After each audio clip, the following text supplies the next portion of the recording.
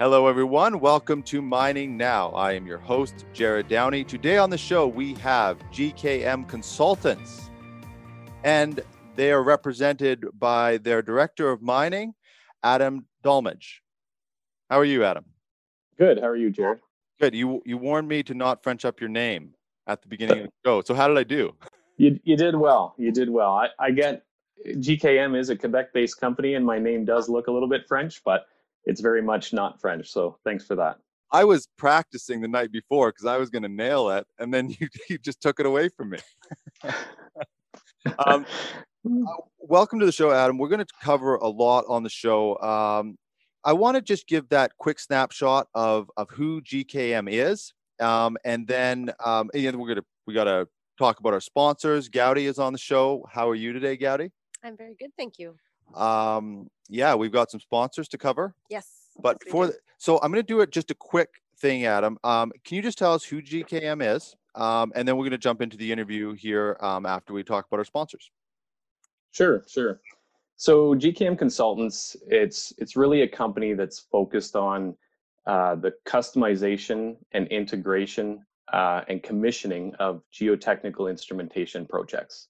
So geotechnical being, any sort of monitoring of ground, soil, structures, structural health monitoring, any of those sorts of things. So we really focus on, designing a program to monitor something for a client, whether it's in mining, maybe infrastructure, dams, things like that. So we work across a number of industries, and my focus is on the mining industry. It's I've got an outline here to follow because there's really specific projects that you've been involved in and partnerships that you have. So I'm quite excited to dig into them. Before we do that, Gowdy, who is sponsoring on Mining Now today? Well, we've got a few sponsors, but before I get on with our sponsors, reading and I've lost my place here. Okay, before we get started, tell your company's story to thousands of mining professionals every week. Use mining interviews to communicate technical information and to demonstrate your company's leadership in the mining industry. Join as a company, join as an expert, be part of the Crownsman and CIM network. Learn more about us at crownsman.com, or if you are a CIM member, reach out to their amazing team. And so we are actually sponsored by CIM. CIM is the leading membership organization for technical content and creating connections in the mining industry. Mining professionals and students can access a breadth of technical expertise through the CIM Technical Paper Library, the One Mine Digital Repository, the CIM Journal, the CIM Magazine, and also attend upcoming CIM webinars. Whether you're working in the field, in the office, or at home, join the community today and learn how they can help you achieve your professional goals. You can find out more at cim.org. We are also sponsored by Bellatorum Resources. Bellatorum Resources is a veteran-owned and operated investment firm specializing in mineral rights acquisitions, leasing and right-of-way services, curative title work, as well as other consulting services. Their leadership team is highly experienced in providing all services associated with major projects in the energy industry. You can find out more about them at bellatorum.com. Of course, we are also sponsored by Savona Equipment. Savona Equipment supplies new and used mining equipment around the world, from placer to underground to ore processing plants. They have gold concentrating tables, trommels, and mineral jigs in stock now to take advantage of the high gold prices. Go to SavonaEquipment.com to view their full inventory. Again, you can go to SavonaEquipment.com where you will find more equipment every day. And last but not least, we have Power Zone Equipment. When you need a specialized team of world-class engineers for your oil and gas pipelines, dewatering, or any fluid handling needs, you want to visit powerzone.com. In addition to their inventory of rebuilt pumps, motors, engines, they also have an amazing team to design and engineer your systems, no matter the challenge, no matter the location. Get in the zone with Power Zone. Visit them at powerzone.com. All right, those are our sponsors. Thank you, Gowdy. Okay, Adam, you gave that outline of who GKM is, and I want to jump into like I said on the top, into some of these partnerships. And I don't just mean partnerships in I mean within your team as well, because you've got a team together that puts out these projects. But in the mining industry, there's so much collaboration. So is there, when you're doing the projects, are you bringing together, are there multiple brands that you're partnering with, even in an official way to sort of deliver the services? Yeah, definitely. So one of our main partnerships is with Geocon. So Geocon is a US-based manufacturer of geotechnical instruments. They've been with us since the beginning, and so anything that requires a structural instrument, geotech instrument, typically that's our supplier for that product. But aside from them, we work with more than 20 different vendors and manufacturers.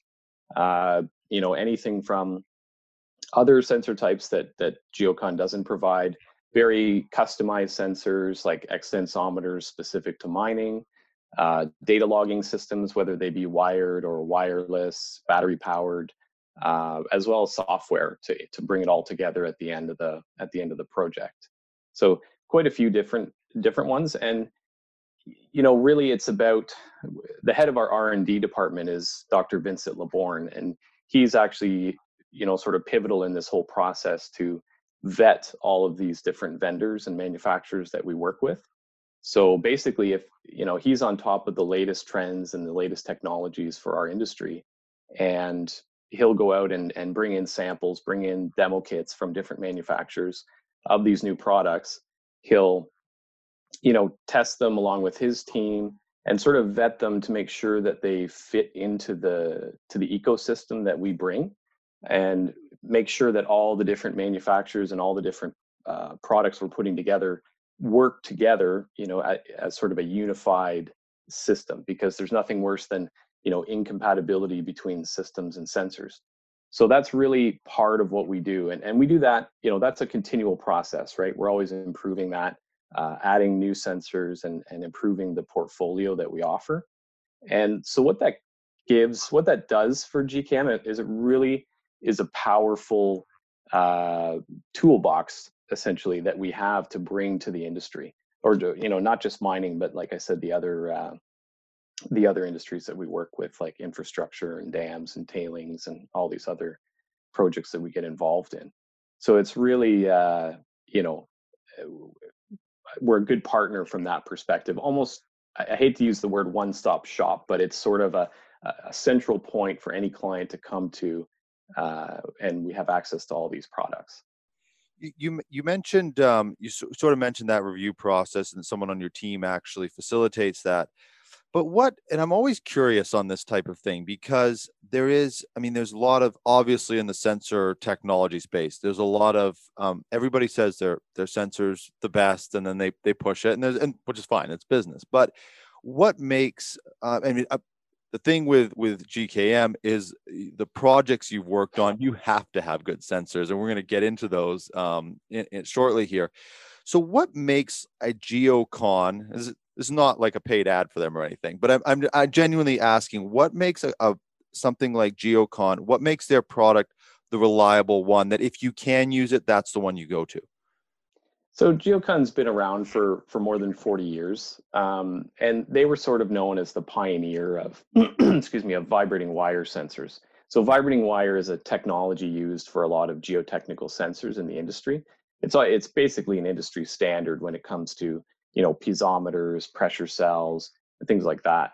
And they've really pioneered that technology, and they've kept up to date on it. And they've got quite a team down in the United States, working on this, doing all the manufacturing there and shipping worldwide. So, when GKM started, it was basically Geocon and GKM, partnered up to get going, and all the other vendors kind of fell into place after that.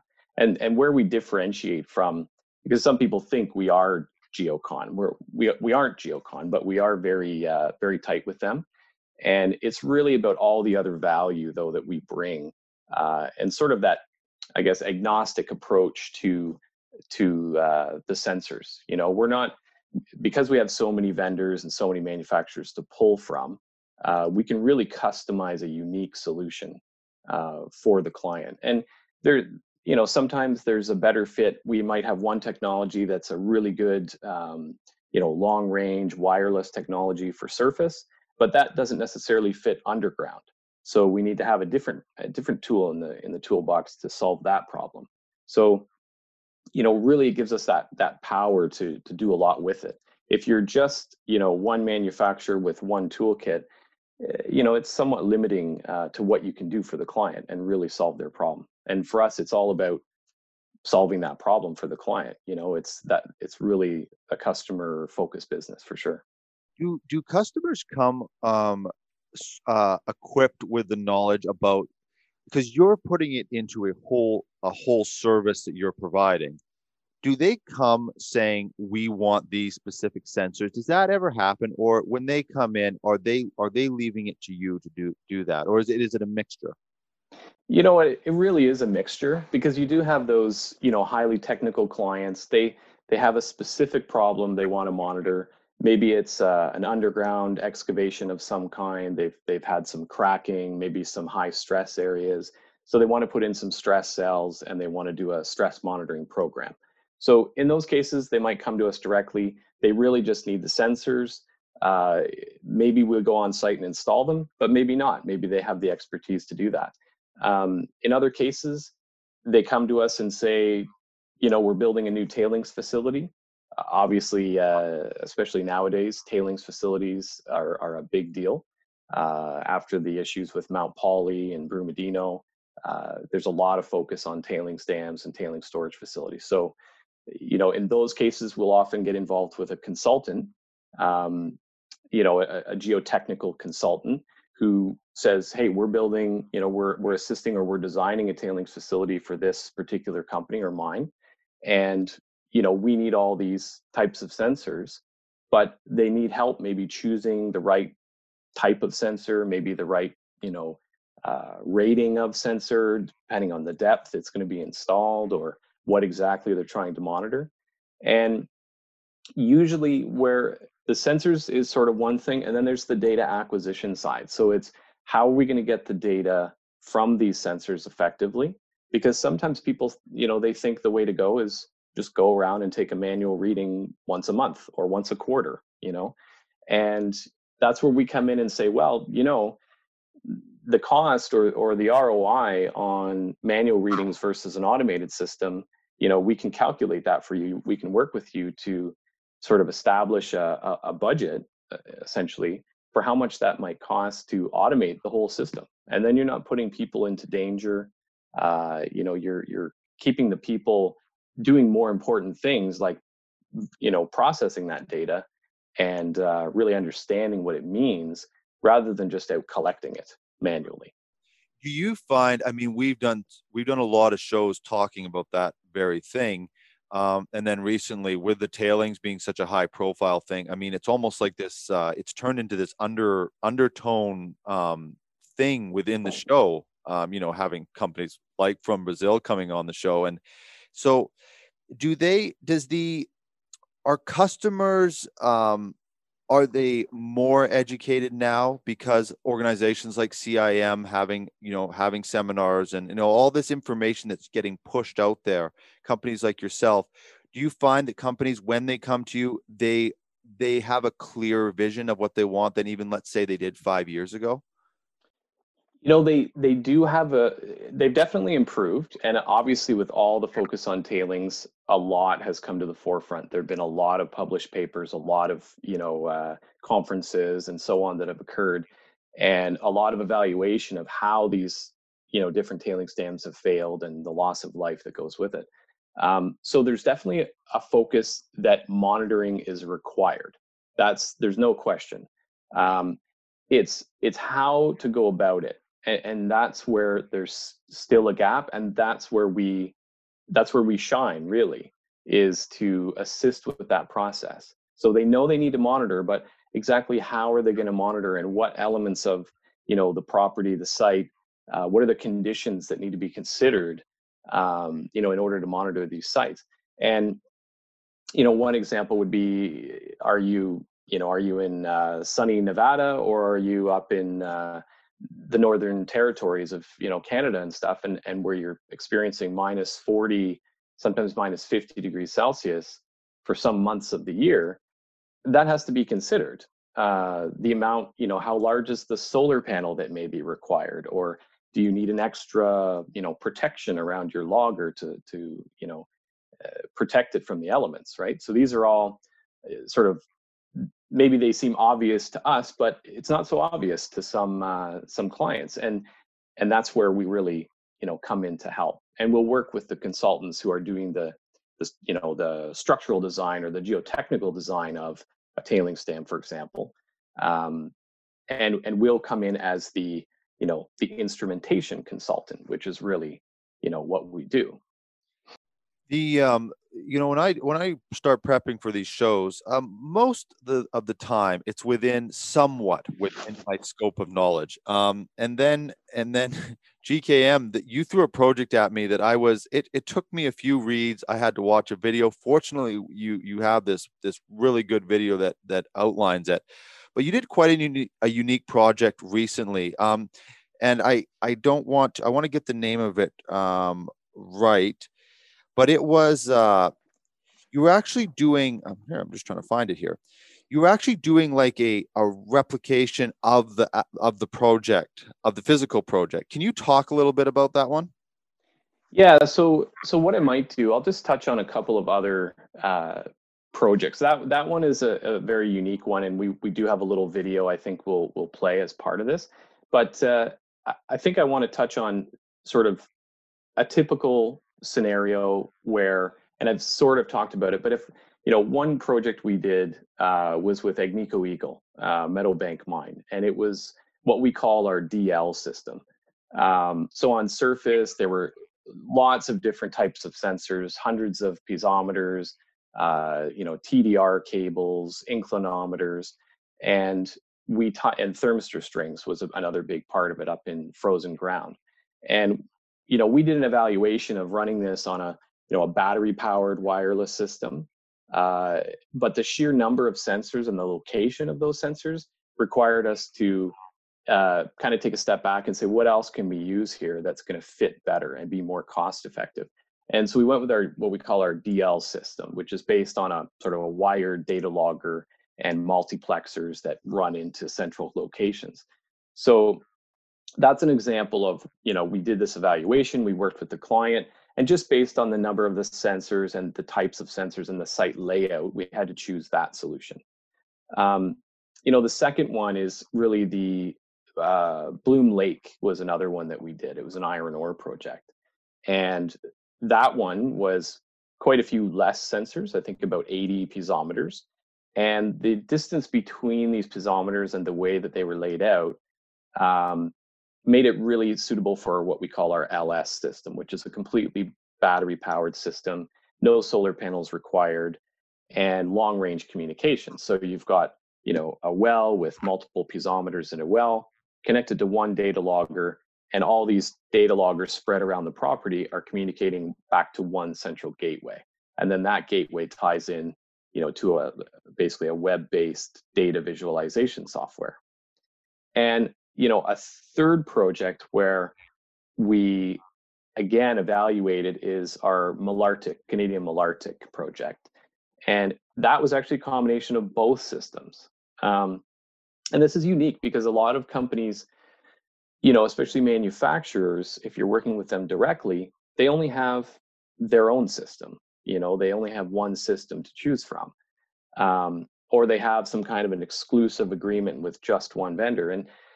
And this is a case where there was no one trick pony, as they say. So we were able to choose both the DL and the LS system, combine it together into ultimately one platform where the data comes into for the client. But in the field, it's a mixture of technologies and a mixture of sensors. So that's really, I guess the interesting thing with what we can do with our portfolio. And then as far as the projects, that you mentioned, this is what we call the TRL project. It's Tyson, Redpath, and Legcore. And it was monitoring a shaft sinking project. And the challenge there was that the shaft is so critical, okay, that when they pour the concrete liners in the shaft, that concrete, the strength of that concrete and the quality of that concrete is so critical that they'll actually, if it doesn't meet spec, they'll rip it out and recast the liner. So the challenge was how can they test the quality of that liner as it's cast in place? And we had been working with this company for a number of years already, I think since 2013, providing shaft instrumentation, thermistors, extensometers, things like that to measure the structural integrity as they were building the mine. And when this particular challenge came up, GKM accepted it. And our very own Vincent Laborn, said, we think we can help you with this, this project. So we get into these very custom situations and really unique. So what we ended up essentially doing is embedding thermistors all around the liner as they were casting this liner in place. Now, that in itself is maybe not that difficult. The thermistors themselves will measure the temperature curing, as it's occurring in the concrete. But the question was, how do we get the data out of there, right? And what do we do with that data? So it was a matter of, embedding these sensors, connecting them to these wireless data loggers. In this case, it was the LS system, and completely battery powered, sending the signal from all these sensors up the shaft to gateways that were located on surface. And then those gateways are connected to their warehouse. The data is transferred there. And in the warehouse, we've actually customized these concrete curing coolers, if you will. It's much like just a beer cooler, but a fancy one. And inside, they actually cast the cylinders. So as the batch plant is pouring the concrete down into these shaft liners, we're taking that same batch of concrete, casting cylinders in this cooler on surface, and then the data from the thermistors is coming up live to these boxes, and we're actually matching the same conditions that the concrete is seeing underground. Okay, so we're actually controlling the temperature of this curing box and simulating that same environment. Okay, and that was really the unique thing that we did there, was to actually automate that whole process, because the issue was, after they cast this liner, how do they get back down to get the cylinders? Because this is typically what happens in a mine. They cast some backfill, or they do some backfill in the mine, and they cast cylinders, and then someone goes down at 7 days, 14 days, 21 days, or 28 days, and they grab the cylinders, and then they crack the cylinders and test the strength. But the issue was the access to get back down to these areas to do it. So by simulating that whole process on surface, it was this sort of revolutionary thing that allowed them to test those cylinders, on surface instead. So that whole project, really from end to end, was custom designed, by GKM in conjunction with these contractors working on this project. It was, and you've got a nice video, and Gowdy will have to see how your timing is. We'll try to splice that video into the well, Adam was walking us through it. There'll be no problem. The narrator of the video, he has a really nice voice, I just have to say. We're already trying to take my job before the show got started. It might be my own voice. I'm just saying. Yeah, no, I've been on a few of those videos where I'm presenting a video that's my voice, but I always try to change it up a little bit, so maybe people can't tell. Something when you walk through, because you've sort of outlined 4 projects there, and I'm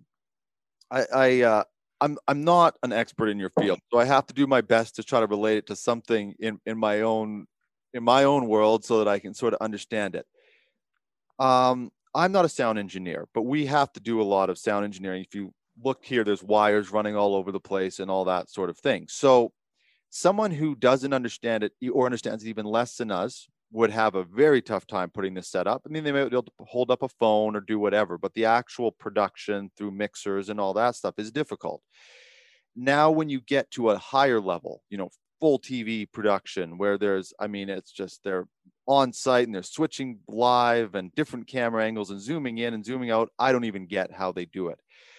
When you come into these projects, is the system that's in place, is approaching it from sort of an engineering standpoint, are the systems in place, or is it building it from the ground up? And I know it's sort of a tricky question, but when you walk onto a site and they are saying that what their problem is do you know the solution within a day, or are we talking weeks of like on a major project like that? How long does it take to decide what the most efficient, because you have all these different technology that exists, just like in our production, but how you put it all together is really where the mastery comes in. How hard is it to do a project like the one you just, with this modeling and all that sort of thing? So I think, it's interesting you say that, because sometimes there's an expectation from the client that, you're going to get an RFP from a company, and you would just have to respond to this RFP. But there's a challenge there, because in those cases, and that does happen, where we just get an RFP that says we need 100 sensors and a data logging system, and there's no context, so you have to go back, and you're often going, through procurement, which sometimes can be difficult, because really what we need to do is talk to the geotech engineer or the rock mechanics engineer or the tailings engineer and really understand the pain points. What are you trying to solve, right? And we do get involved at that level quite often. And it's usually with a consultant, because they're the ones advising the tailings engineer. So then they come to us and say, how do we solve this problem? And we work together. And in some cases, we help develop the actual RFP that goes out to tender, which can sometimes work to our advantage, and sometimes it doesn't, because we've done all this work and then, sometimes we don't get the project. Right. In this case, it was such a custom solution that, the client basically hired us to help them with it. So it wasn't like we were just trying to sell something and we were doing some free consulting. It was, hey, let's engineer a solution together. And it does take, weeks or months. The bits and pieces that are obvious come together quickly. Okay, you need some thermistors, you need some, we're going to use our wireless system to get up the shaft. Okay, that part, no big deal. How do you actually pull the trigger on that, though, and make it, put this project together? That's where the nitty gritty details come into play. Yeah. And so how do we, okay, now we've got the data to the gateway. Now, how do we get it to the warehouse? Okay, it's going to be through maybe fiber or some kind of Ethernet connection. Okay, we've got the data there. Now we need to take that data. We need to do something with it to control this box. And there was a lot of technical details there, programming a PLC that would control this curing box and, maintaining that. And it all had to happen very quickly, right? The sensors actually have to be installed and the data acquisition system installed essentially, live in situ, and connectivity to this curing box has to happen within about 2 hours. That was the requirement. So they're actually putting in the cement, right? Yeah. And we're actually, this is the case where we have 8 people that are rotating in and out of this site and have been for some months now. And so our people are on site. We're installing those instruments. We're installing the data acquisition system, and we're getting all that connectivity set up to that curing box. So we're really, really actively involved. Not every situation is like that. I mean, that's really where our value comes in, when we have our field personnel on site doing the installation, ensuring that the installation of the sensors is done correctly, ensuring that the systems are connected properly, that they're designed, fit for purpose. And then obviously connecting it into software, which we also provide, that and your reports are set up and your thresholds are set accordingly. That's really, we can provide that end-to-end sort of solution. But we don't, it's not always a big project. We do lots of very small projects where maybe they just need a few piezometers to measure some water levels or pore pressure. And so we'll sell them a few piezometers, and no one, we don't go to site and install them. They just do it themselves. Yeah, But when they set up a system and hand it off to them, essentially.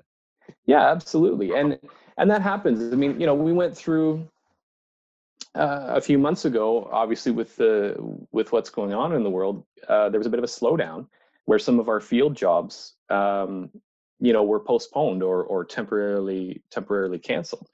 So we had to adapt to that a little bit. There were some scenarios where we couldn't get people to site, so we were doing, some more phone support or even Zoom calls like this, going through, a hardware box. This is how you wire it in. This is how you, set this up. So, like everyone, we've adapted to the way things are going. So, will some of that stay?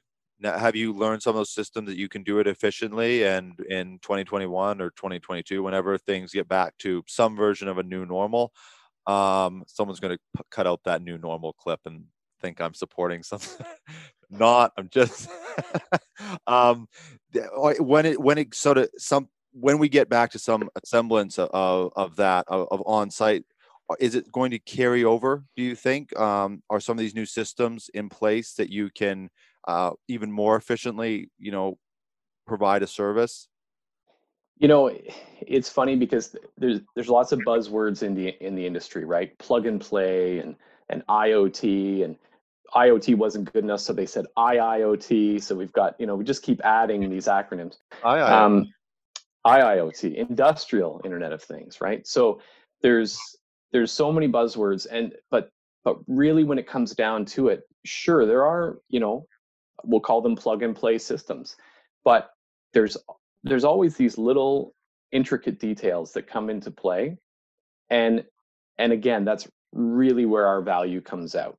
We have, like, our values as a company are, expertise, diversity, teamwork and respect. And these are really what drives GKM. And the fact that people want to install plug and play systems, there's those little things come, and they're super important, right? Yeah. How you protect the cable, or how you protect the enclosure, or just, again, fit for purpose, making sure you're choosing just the excuse me, just the right thing. If you're putting in a sensor, excuse me, if you're putting in a sensor in a borehole, the borehole is probably more expensive than the sensor in a lot of cases. Okay, like the cost of mobilizing a drill and drilling that hole and the crew and everything that goes with it, it's expensive, especially in an underground mine. And so if they're going to put a sensor into a hole, you want to make sure that's done properly. You want to make sure of all these things. The grout mix, is done properly, that it's fully encapsulated in the borehole, that it's bonded well, whether it's an extensometer or a piezometer or any other type of, sort of geotechnical measurement type of device. And if you don't have that experience, and people look at the manual and they say, "Oh, this is easy." Yeah. What are they saving? And I think that's really what it comes down to. I've seen so many projects fail, where people try to do it themselves without, because trying to save a few bucks. And it just, it's not worth it in most cases. Like I said, the borehole costs more. So yeah, spend a little bit more to bring the expertise in and make sure that you're really knocking it out of the park, and you're going to get value out of what you're doing.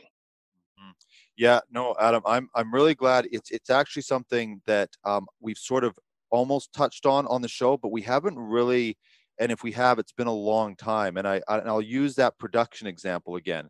We can go out and spend $5,000, $6,000, $10,000 on camera equipment. Where the actual and sometimes it's even more by the time you're done. It's all the cables, the adapters, the different softwares running it, making sure those softwares sync together. I mean, just adapters alone in our system is this huge network of things to make it all come into one hub. And, Mhm. and you see, and that's just you're working with, I mean, if we don't run, we just we just don't play for the day. In your case, there's people's lives at stake. They're going into these systems. There's millions of dollars worth of equipment in place, and it really is. It's seeing these things, and I'm probably guilty of it on the show. Seeing a system and going, oh, that's actually pretty simple and straightforward. Don't go on site and try to do it. And I wanted to actually touch on something too. You mentioned some of these smaller projects. Is there an example of just a small project? Because of course, so many different levels of companies watch this show, and I want to touch on, just to make it clear, that the small operators can also get value, and they should get value from companies like yours. Is there sort of a project that you can kind of highlight that sort of is an example of that?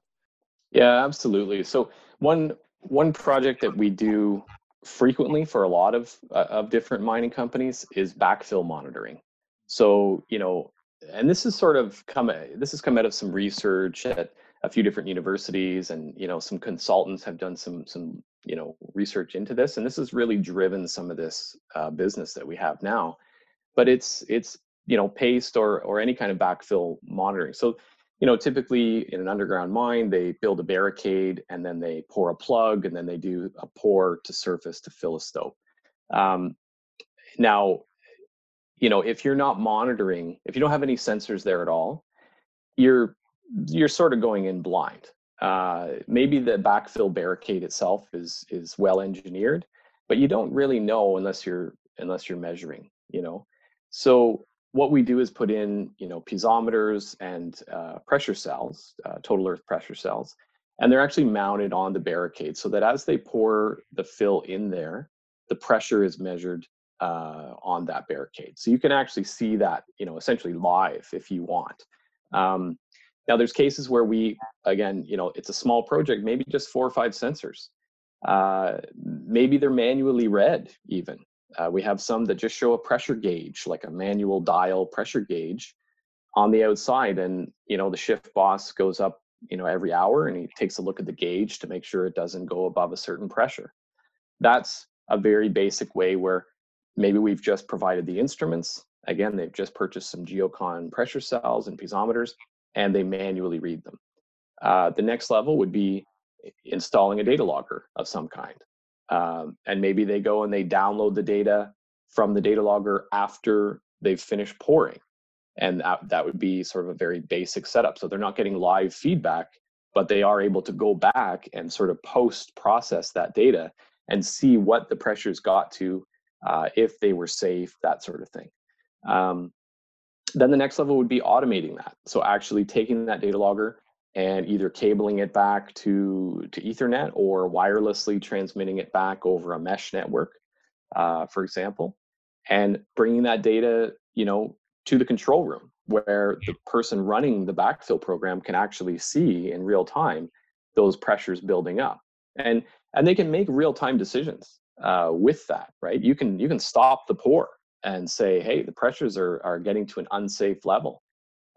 That's an option. Or you can do a continuous pour, right? I mean, that's really the holy grail, is to be able to do a continuous pour right to the top of the stope without stopping, because you're not having to, flush the lines and let the plug set up for a few days and then pour the next level and the next level. They do it in lifts typically, and it's for safety reasons. But if you can monitor and you know that your pressures are not hitting an unsafe level, you can keep pouring until you're finished. And that increases their cycle times. They're able to get back underground faster. It's obviously safer that they're monitoring it in real time. So that's, it may seem like a complicated project, but that's a very simple project. It's a few sensors, small companies, and we get a lot of regular orders for doing backfill monitoring underground. That's a good part of our business in mining. Is that an affordable, in the scope of the project, doing a system like that? Is that an affordable thing for most companies? Yeah, I mean, we're talking, a couple $1,000. Like, We're not it's talking $500,000 in no. consulting, and I know a lot of people watching the show might have a better idea than me. I was just curious. In a smaller scale, it's not, in the scheme of things, it's not a huge expense that they need to put out or put into their books.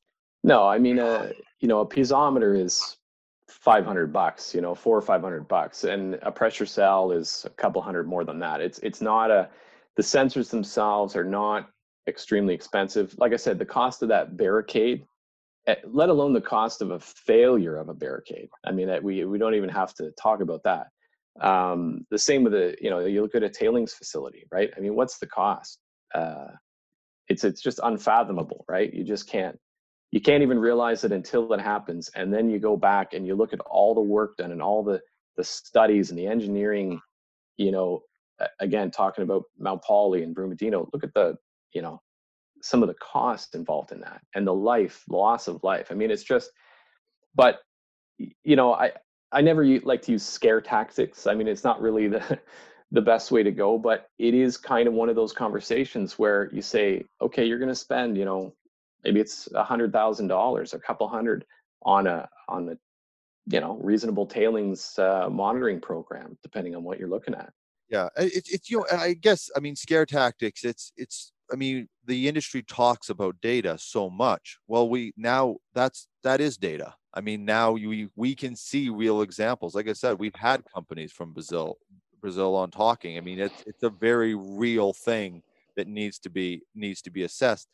And it sort of leads me to a sort of a closing topic, Adam, for me, that I wanted to go over, because this show also has a leadership element to it, and I always try to pull out sort of a different thing, a different point. And of course, it makes GKM look good as well. But there's companies watching that are trying to get into an industry, maybe not in your stream, but in something else.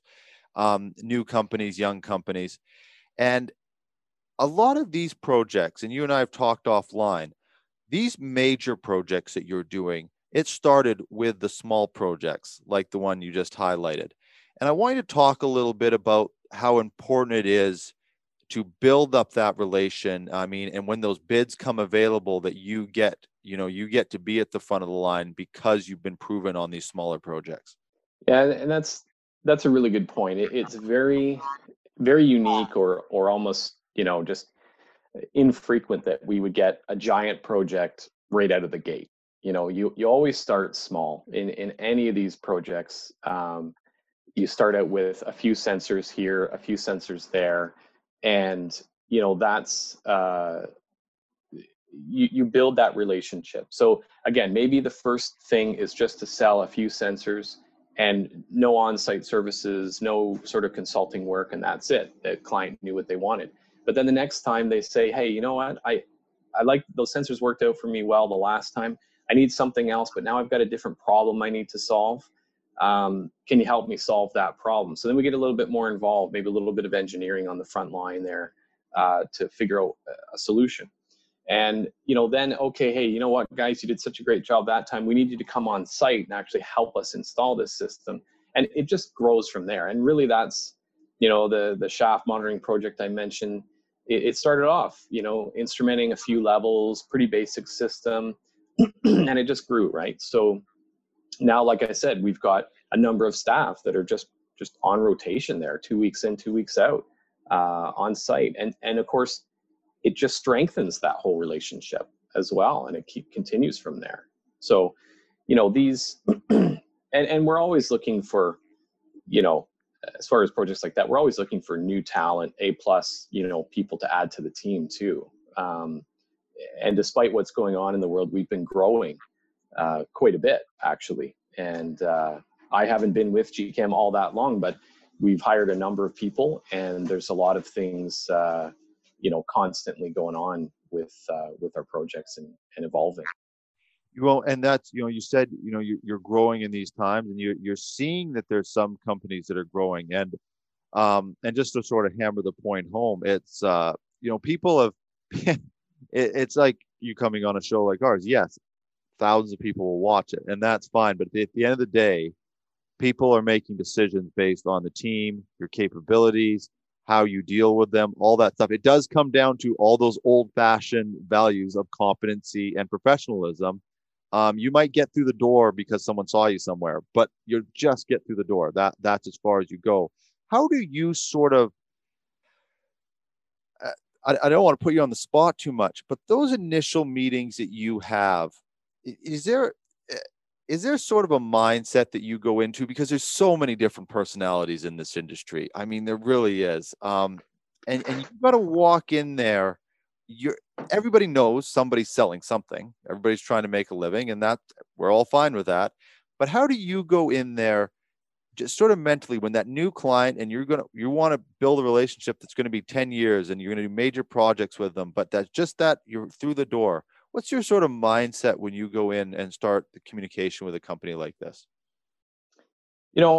It's the the older you get, I guess the more comfortable you get with these situations as well. I mean, if I go back to the beginning of my career, 16 years ago or so, I'd have a very different answer. But at this point, I'm certainly confident in our abilities at GKM, for one. If I didn't have such a solid team behind me, to be able to roll in and do a presentation and have the confidence that we could actually make it happen, I just wouldn't be able to do it, right? So that's huge. I mean, teamwork.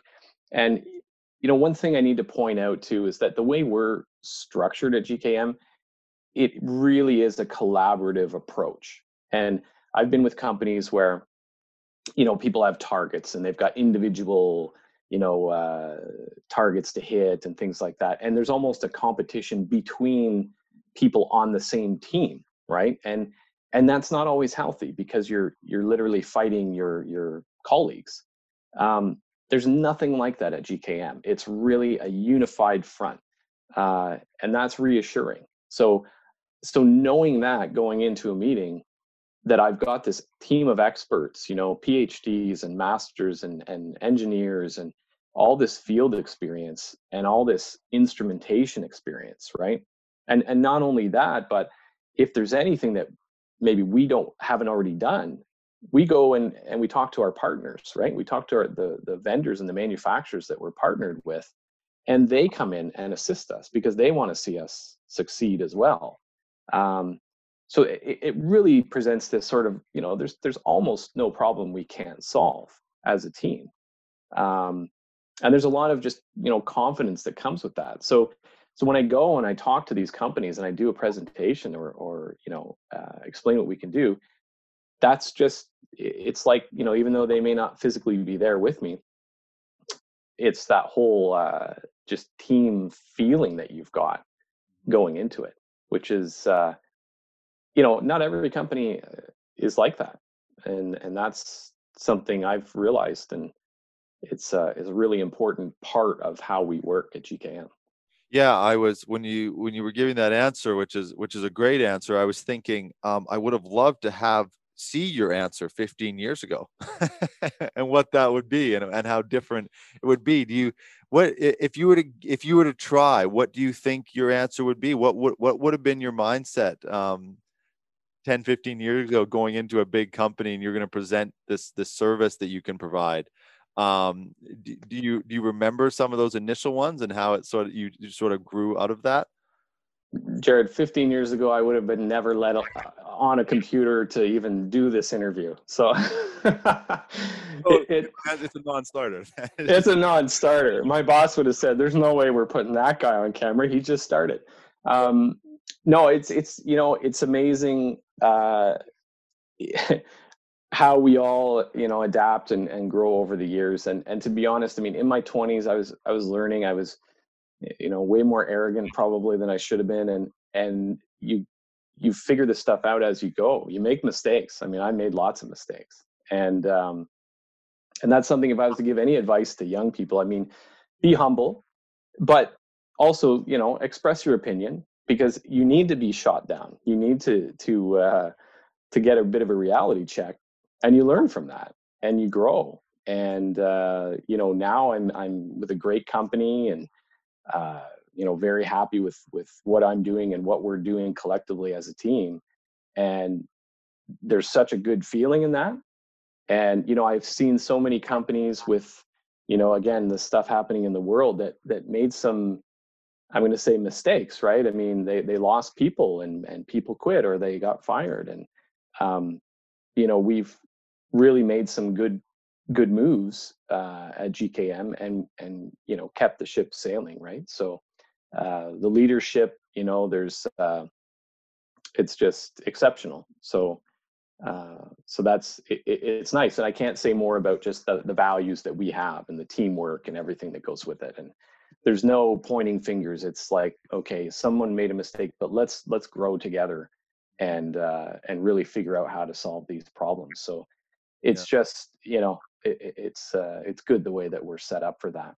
Yeah, it's you talk, and I want to wrap up with the interview, but it's you said something that I really do think is there is so much information out there, and there's a sort of this idea to listen, which is very important. Of course, you need to listen, but I know for me, and I'm young in the mining industry, but now when I go to events, I start to see me, the version of me 5-6 years ago, the kid with a backpack on, that kind of thing, in a university or whatnot.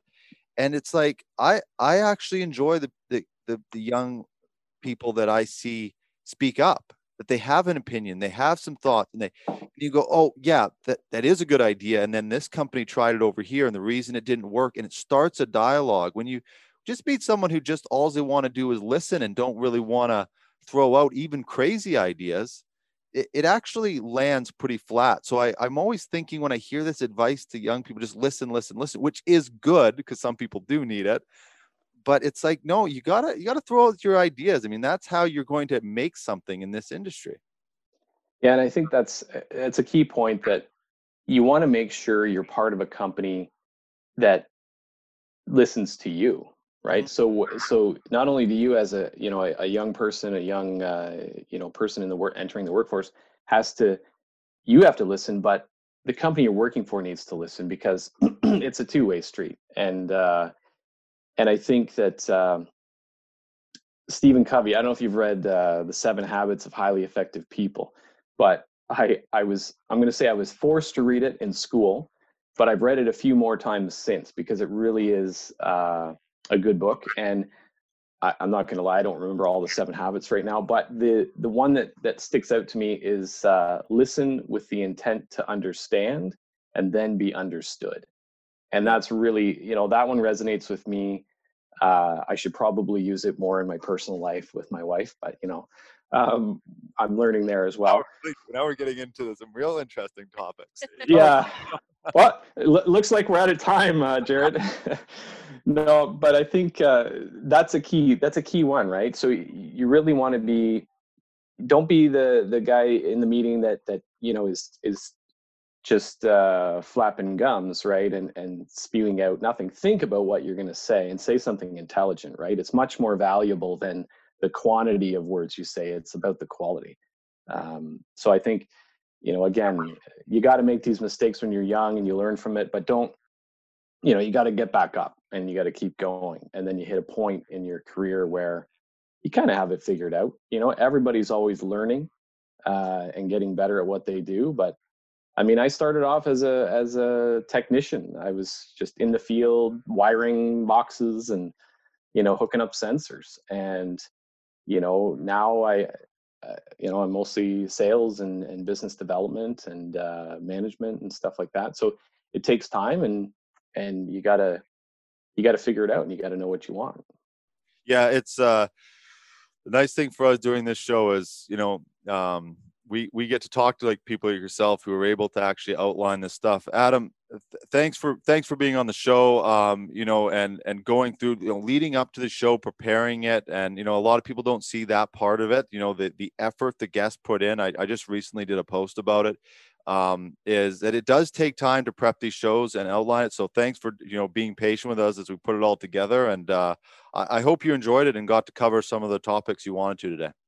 Yeah, no, it was great. And I appreciate all the work you guys have done on the other end, and the CIM and mining now. The whole thing is it's a really interesting experience. So good for you guys as well. Yeah, and on the CIM note, I'm very happy. They're, like anybody, they've got they got their live events taken away from them, and so they're adapting, and they've got some exciting stuff coming in 2021. So it's good that we're all sort of still talking and communicating and moving forward. And it's very good to see stories like GKM, who they're not just maintaining, they're actually growing in these times. That's very encouraging for everybody. Yeah, definitely. Thank you, everybody, for watching the show. Thank you, Adam, for joining us. I thought, Gowdy, I thought we were going to get into some really personal stuff there with Adam, and he pulled back on us. That'll be the next interview. We'll go straight into it. Part two. Thank you, Gowdy. Where can everybody follow us? Like us, comment. Nobody's being very negative lately. I've been looking for a little bite from people. Where can people go to give their true opinion? I should turn on my mic. You can contact us if you'd like to be a guest on the show, or would like to recommend someone that should be a guest on the show. info@crownsman.com is the place to contact us. You can also follow us on Facebook and LinkedIn at CrownsmanP. Please go ahead and subscribe to our YouTube channel. There's an episode on there. Actually, there's like 2 to 3 episodes a week. So definitely check that out. You can listen to us wherever you get your podcasts, whether it's, Spotify, Apple Podcasts, Google Podcasts. We're pretty much everywhere. So yes, you can, listen to us everywhere. Watch us, listen to us, all that wonderfulness. Yeah. And comment. Yes, you can also comment on there. Jared wants to know how he can be better. Exactly. Thank you, everybody, for watching, and we will see you on the next episode of Mining Now.